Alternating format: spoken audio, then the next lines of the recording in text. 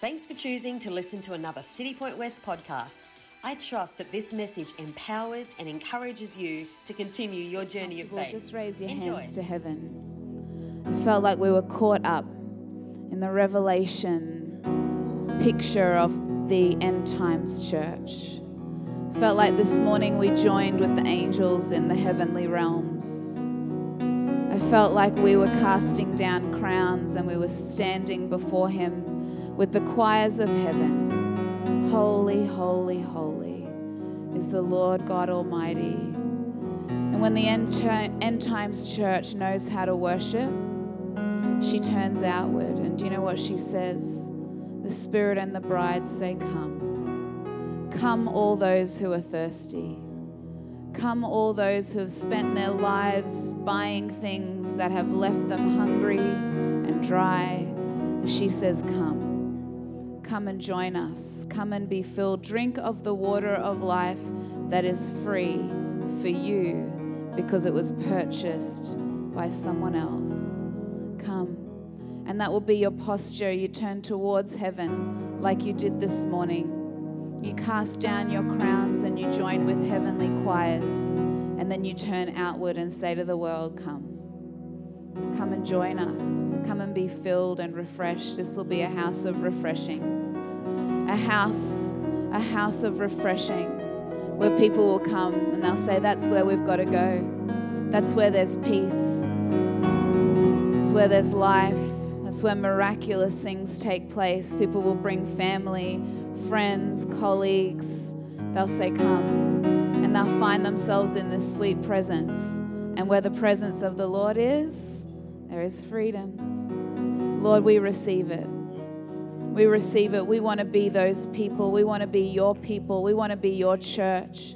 Would you join me, church, and call in the lost this morning? Call in the lost this morning.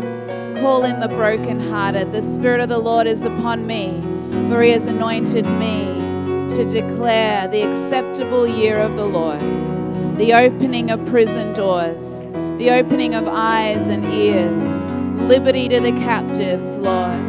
We call them in today and we say, use me however you see fit. Lord, as I carry your presence into this generation, use me, Lord. I lay myself aside, Lord God.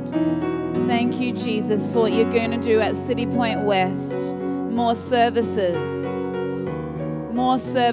people lining up at the door, not to see a preacher, but to hear the word of the Lord. Not to celebrate a person, but to stand in the presence of the King and heap worship onto Him. Thank you for what you're going to do. Significant fresh season today. I pray blessing in Jesus' mighty name. Amen. Amen. Amen. Why don't we give Him some praise? We honor you this morning, Jesus. We honor you, Spirit of God. We really do praise you today. We really do praise you today. Amen. Awesome. Well, why don't you grab a seat? It's such a privilege always to be with my Citipointe West family. Such a privilege, and I love your hungry hearts and your surrendered hearts and your genuineness and your authenticity. I love Tim and Wendy with my whole heart. Tim is the older brother I never had. I know many of you will resonate with that. He's so annoying. Makes you laugh, makes you cry, but will drop everything to be there for you. We give Tim a round of applause. We love you, Tim. Thanks for being the annoying big brother who loves bigger than anyone. Amen. Can you say doors of breakthrough? Rooms of blessing. That's the title of my message this morning. Doors of breakthrough. Say it with me. Doors of breakthrough. Rooms of blessing. At the end of the service, we're going to open the altar. And I'm going to pray for people who find themselves in a place of disappointment, who find themselves in a place of hopelessness. You've lost your hope. Good people. Bad things happen to good people. And I asked myself the question, we live in a prosperity gospel generation, and there is so much truth in the prosperity gospel. The Lord wants you to be blessed. He really does. You know why? Because that's a good witness to the world around you. When His people walk in blessing, it's not so that you can have a red Ferrari. It's so that your life screams to the world of the goodness of God. It's a good witness because He's a good father, and a good father gives good gifts to his children. But I feel like in one generation we've forgotten how to suffer. We've forgotten actually that we do live in a fallen world, and that bad things happen because we live in a fallen world. And the issue is not, Lord, why has this happened, but how do I deal with this? If you haven't been through a hard time, you probably haven't been around long enough, or you're a liar. Because we live in a fallen world and bad things happen all the time. It doesn't mean that the Lord is not sovereign. It doesn't mean that He's not good. It doesn't mean He's scratching His head surprised at your circumstance, thinking, oh no, I don't know what to do about that. I didn't see that coming. Come on, let's take a minute and actually think about this. Tim mentioned that, actually we can pop that family photo up on the screen. My family and I, have we got the photo? No, that's all good. So I have 4 children from 17 to 9, and 2 girls, 2 boys. And about a year and a half ago, well, close to 3 years ago, our precious Sam was diagnosed with a type of cancer. And over a year ago now, he went home to be with the Lord. And you know what? Bad things happen to good people. And in that moment, every part of my doctrine and theology was tested. And I had to answer this question. Or I guess I had to draw a line and say, I either believe in a God of destiny or I don't. I either believe in a sovereign God or I don't. And when bad things are happening, to admit that you still believe in a God of destiny is very confronting. When bad things are happening, to admit that you believe in a God of sovereignty is a very confronting thing. But I heard this amazing statement this week. When you can't trace His hand, you can still trace His heart. And when you know the goodness of God, a season won't break you. When you have history with the Lord, history with the goodness and kindness and provision and faithfulness of the Lord, one bad season doesn't discredit who He is. I love you, Lord, too much to give up on you right now. This is a season. You're outside of time. You see the beginning from the end. You're already in my future. And so I just trust you. And I actually realize that trust is greater than faith. I don't know if that's scriptural or doctrinally correct, but it is my experience. You actually can't have faith without trust. And how do you trust? You trust when you know Him. You know His character. But you know what? Sometimes you need to also, if you don't know Him well, lean on the faith of other people and the experience of other people. Well, they say He's good and they've walked through stuff, and so I'm actually just going to lean on that. He is a good God, and that has nothing to do with my message. Let's go to 2 Kings chapter 4. 2 Kings chapter 4. It has a little bit to do with my message, but it was definitely a tangent. This is a story of the Shunammite couple. Can you say Shunem? I love that sometimes and quite often the Lord doesn't use names. He's the only name. But He just uses the story of everyday people all the way through Scripture. And this is the story of the Shunammite couple, and they're an amazing couple. They live in the town of Shunem. And the prophet comes through town every now and again to deliver the word of the Lord. And this amazing couple host him and they encourage him to stay with them when he's in town. And so he does. He bunks down with them whenever he's in Shunem. And then they decide we should actually build him a room. Let's build him a room. Can you say doors of breakthrough, rooms of blessing? Let's build him a room.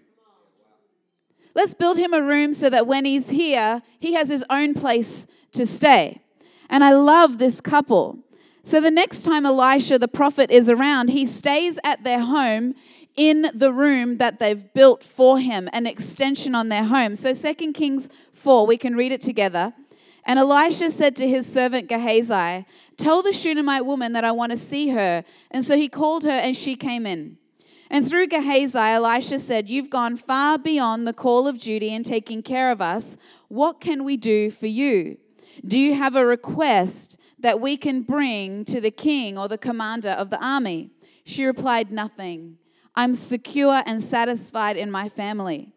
Elisha then conferred with his servant, "There's got to be something we can do for her, but what?" And Gehazi said, "Well, she has no son, and her husband is an old man." "Call her in," Elisha said. And he called her, and she stood at the open door. Can you say open door? Can you say doors of breakthrough? Rooms of blessing. She stood at the open door, and Elisha said to her, "This time next year, you're going to be nursing an infant son." Oh, my master, don't play games with me. Have you ever had a prayer like that? A prayer you didn't even want to put words to. When faith, love, hope comes around, you don't even dare write it on the card. It's so painful that you can't even give it oxygen.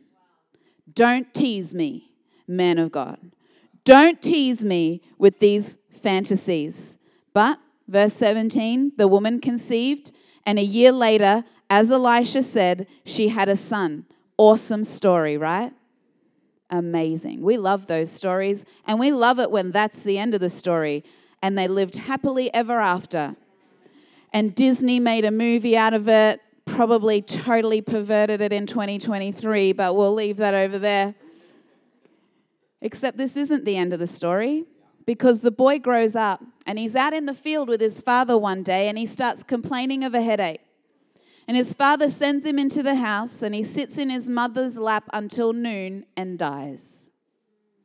What do you do when everything goes wrong? What do you do when the blessing of the Lord goes wrong?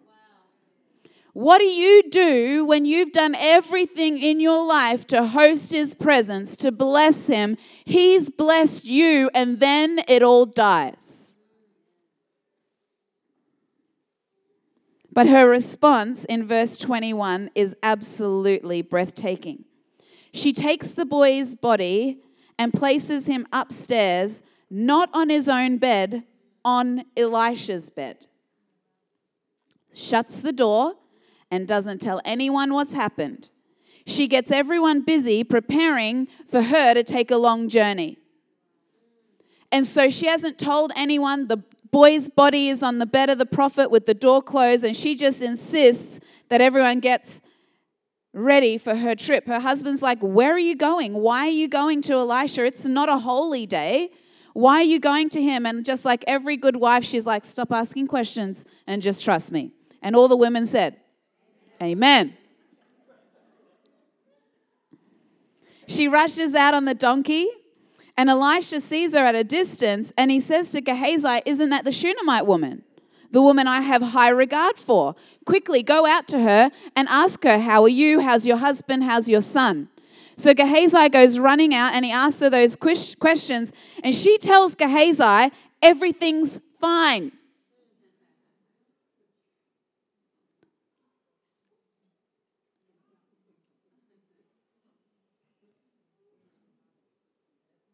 She tells him everything's fine. And she reaches Elisha and falls at his feet. Verse 28, she spoke up, "Did I ask you for a son? Didn't I tell you not to tease me with false hopes?" It's amazing. He drops everything. He's like, well, something's up. I still don't know what it is, but something's up. He drops everything and makes a beeline for her house. And he travels and he gets there and he walks into the house. He goes into the boy's bedroom. Verse 32, Elisha entered the house and found the boy stretched out on the bed dead. He went into the room, locked the door, just the two of them in the room, and prayed to God. And he did not have Jill Lloyd telling him what accountability he needs to use when he's in a room with an underage child. Pastor Mark often says it's the reason that Jesus came 2,000 years ago, because you could spit in the mud and rub it in someone's eyes and no one's suing you. Then he got into the bed with the boy, covered him with his body, mouth on mouth, eyes on eyes, hands on hands. The boy grows warm, sneezes, wakes up, comes to life. Elisha calls the woman back in and encourages her to embrace her son, and she carries him out again. Can you say doors of breakthrough, rooms of blessing? Lord, I pray you'd speak this morning. I pray you'd release hope this morning. I pray you'd lift our eyes from the conditions of the earth to the realities of heaven. Amen. Amen. They're amazing, this couple. When I read this story again, I cried and cried. Sometimes when I'm studying the scripture, I literally have to get down off my desk chair or my dining chair and sit on the ground and be as low as I can as I sit under the weight of the revelation that I can feel coming. And I felt that and I wept, Lord, there are people who love you and bad things happen. That's heavy, Lord. Speak to me, Lord. Speak to me, Lord. And so today I've got a few keys. I've got a few keys that will help us make room for breakthrough. And keys that will show us how to remain in the flow even when bad things are happening. When things are going catastrophically wrong, how to stay in the breakthrough. How to stay in the breakthrough. I love this idea that we can host God. We did that this morning. Wendy led us this morning in hosting the Lord, the maker of heaven and earth. We can host him. This couple wanted to host the presence of God. This concept that we can host him and that he waits for an invitation. My first point is this: we need to always remember that the Lord waits for an invitation. There are a few times in Scripture we see Jesus going, hey, you up in that tree, get down, I'm going to your house tonight. But they are far fewer than his responses right through the Old and New, where he responds to somebody's invitation. He often responds to an invitation. And I've decided in my life experience that the Lord works predominantly in response to my invitation. My sweet friend, you have right now as much of God as you have made room for.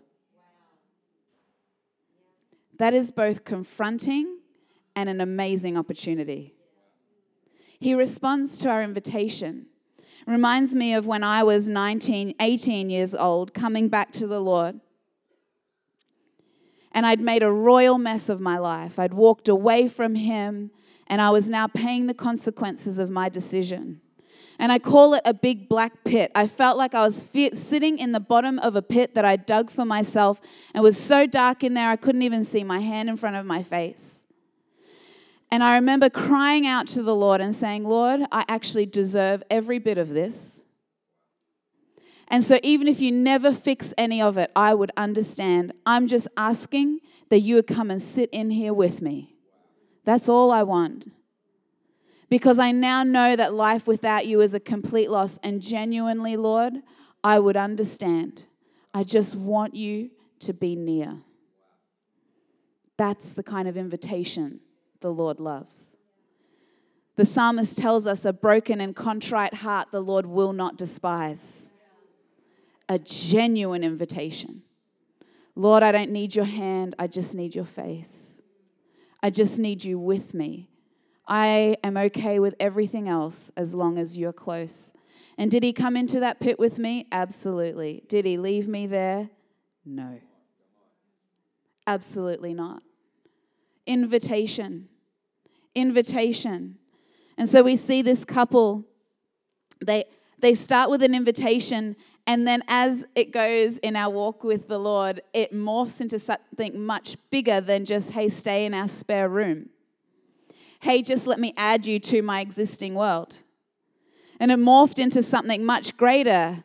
My second point is, in this journey with Christ, that a posture of the heart that desperately loves the presence will always move beyond the call of duty.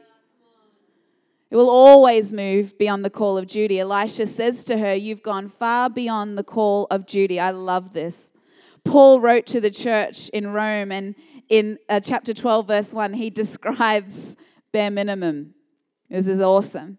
I beseech you, therefore, brethren, by the mercies of God, that you will present your bodies as a living sacrifice, holy and acceptable to God, which is your what? Right. Another translation says, devote everything we are and everything we do to the Lord. Everything. And that's reasonable. That's not exceptional. That's not even worth a pat on the back. That's your reasonable service to the Lord. Just everything. Just all you are and everything you do. That's reasonable. And so if that's reasonable, I know some of you are really nervous. What's beyond the call? If that's reasonable, what's beyond the call? And the beautiful thing that you can only experience when your heart is completely laid bare to the Lord is you realize it's not about doing more stuff. Well, going beyond the call means I need to do more, be more. No, it's not. He doesn't want you to do more. He just wants you. He just wants all of you. And so it's always about a posture of the heart.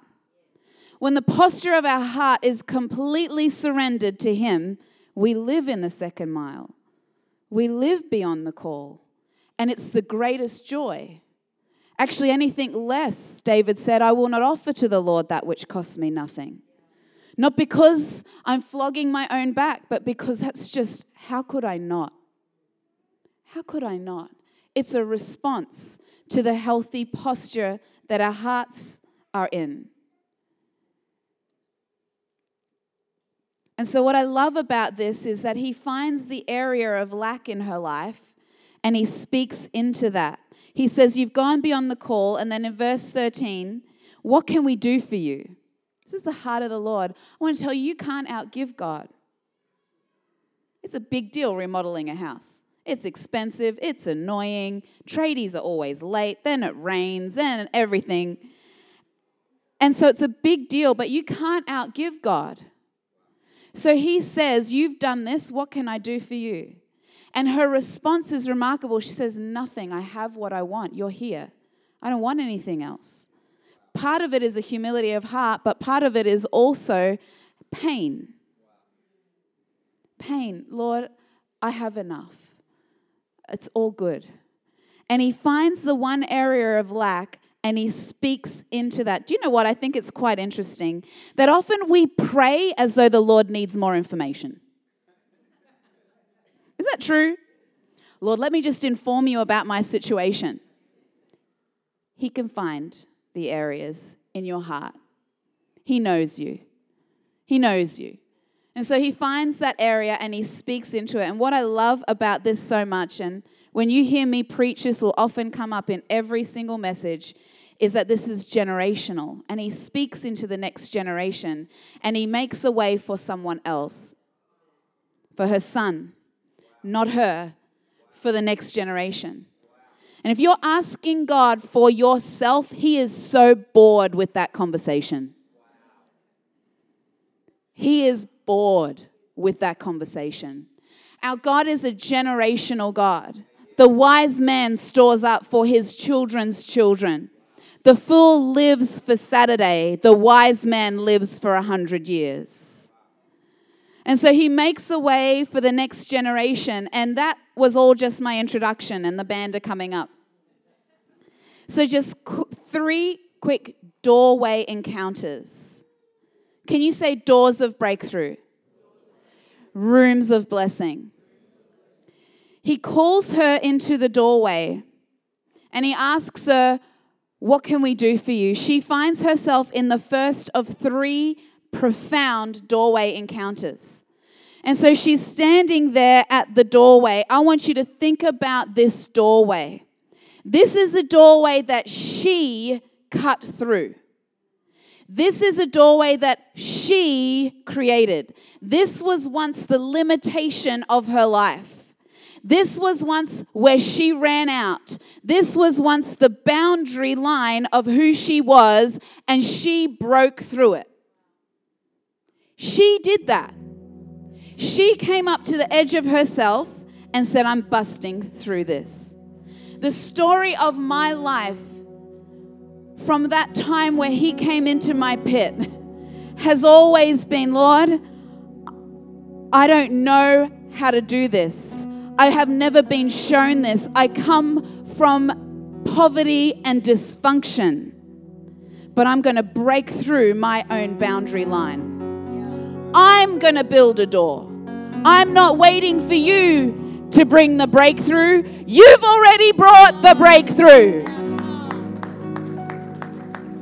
I'm not a beggar. God, please. No, I'm standing at the edge of myself knowing there's more for me, and I'm breaking through my own limitations. She's standing in the doorway she built, hearing a promise from the Lord. Have you carved doors through your own limitation? She stood at the threshold of the door she built, and she heard a promise. A son, that painful area in your life. He calls us back to that place. It's so powerful, and her request was too much for even her to give breath to. But he saw it. He saw it. And he said, this time next year, a son, an heir, a legacy. It was too much for her heart to bear, but the Lord is a God of his word, and it happened, and we know the story doesn't end there. And so what happens when the blessing dies? What happens when your light is snuffed out? What happens when the things go terribly wrong? When you've given your best, and you spent time in his presence, when he's blessed you, when he's whispered destiny to you, and suddenly in a moment it's gone. It wasn't her son only who died, it was her future. How do you deal with disappointment? And I wept when I read this, because things do happen. She was a profound woman, not given to circumstance or wild emotions, but governed by an understanding of spiritual laws. She took him up, verse 21, laid him on the bed of the man of God, and shut the door and left. And this is what brought me to tears. This here was the revelation that was coming. My fourth point is this. When you've built doors of breakthrough and rooms of blessing, you have somewhere to go. I don't pity people who are going through hard things. I don't have a mercy gift anyway, so life is life, and life is tough. I don't pity people who go through bad things, because we all do. I pity the people who don't have rooms to go to.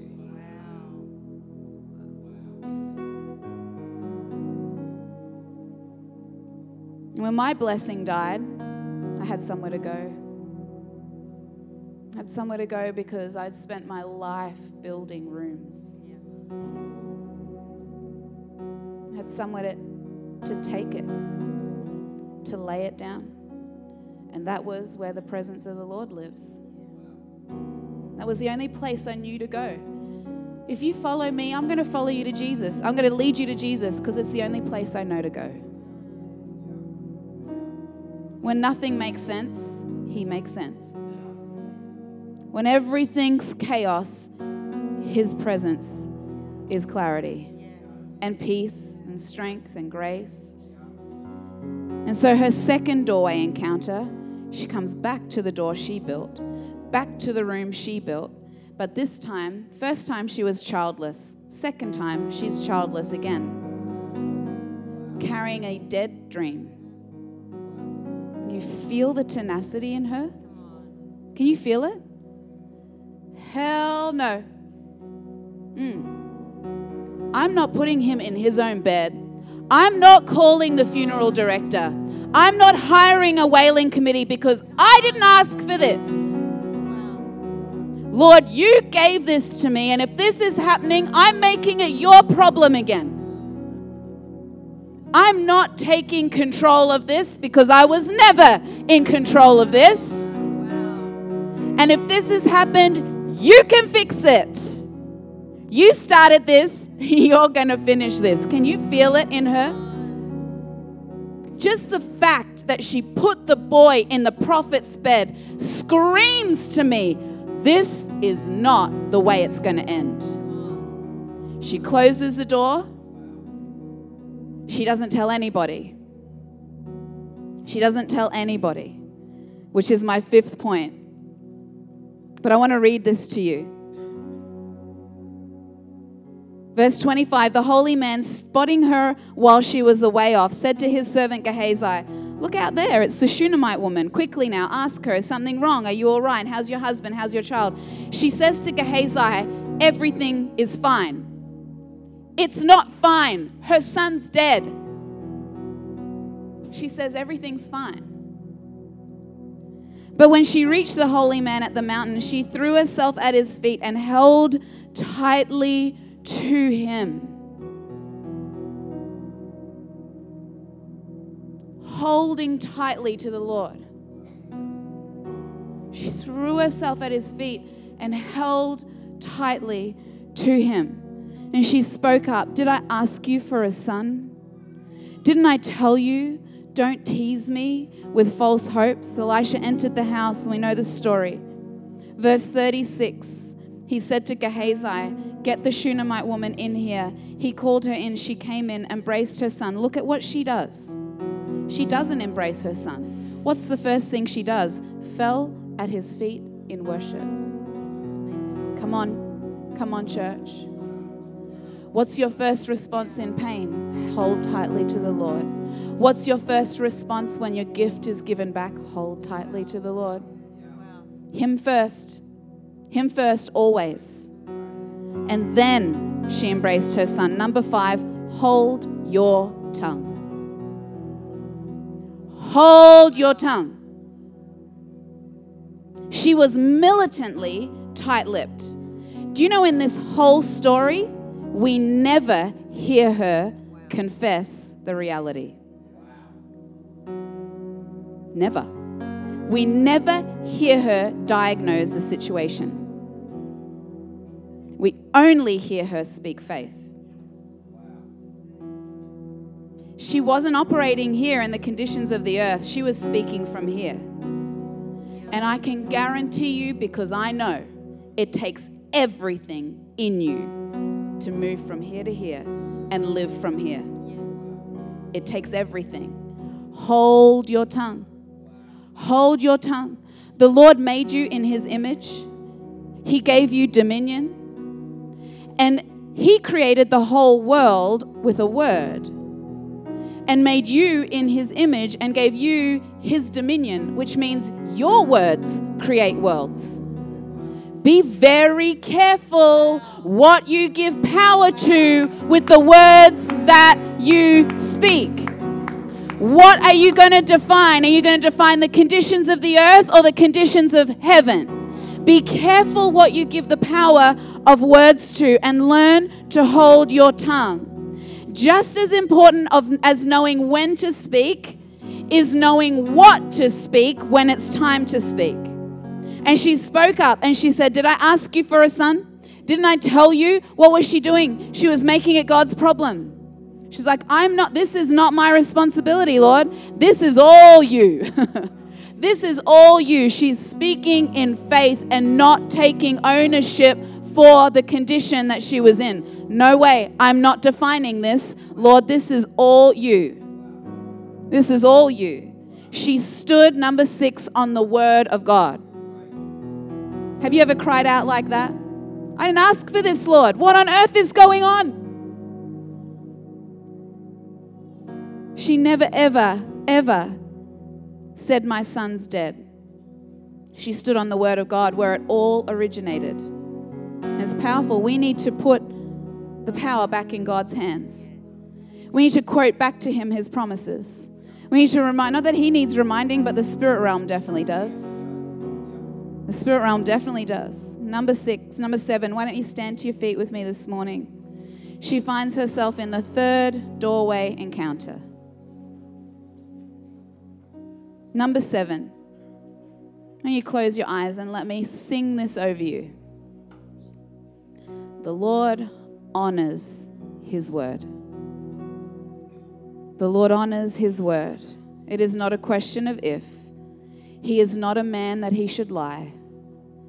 His word stands and remains. When everything else is shaken, his word is not shaken. You must know that it is his will to back his own word.